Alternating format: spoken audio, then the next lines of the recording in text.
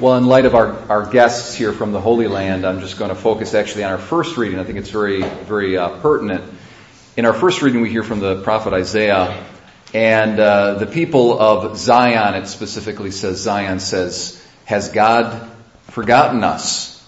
And God's response is, even if a mother forgot her child, even if that could be possible, it's very rare, right? Mother love, we know all about mother love.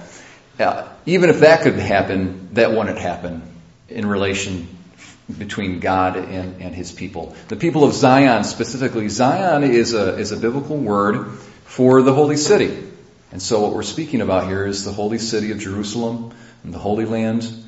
And if you think and you reflect on the plight of our Christian brothers and sisters in the Holy Land, they would have reason to say, has God forgotten us? Has God forgotten us? It is, as we heard Chris say, they're down to about 1% of Christian. That's the population here. And to think about how much of a tragedy that is, we can reflect on the fact that the Middle East and North Africa used to be all Christian, 100%, pretty much.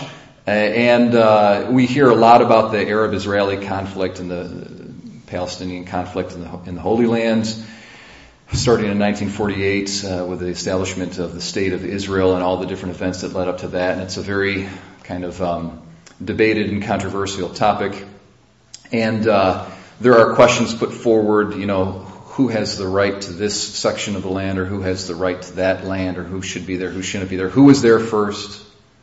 These sorts of questions are put out. But what's never spoken about is that actually before the State of Israel and before the Muslims, it was the Christians who were there.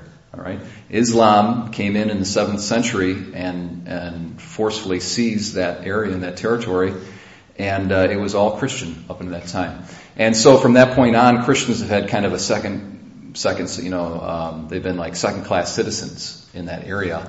And now with the war in Syria and ISIS and all of this stuff going on, the economic pressures and the persecution gets more and more intense.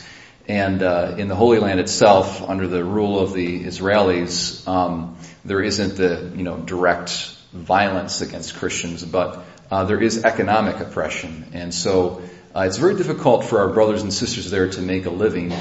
And so I really highly encourage us to take a look at the different wood carvings there. They're very high quality, very artistic. They're made right from olive wood that comes right from the Holy Land. So if you purchase one of these items, you're bringing a piece of the Holy Land literally, into your house.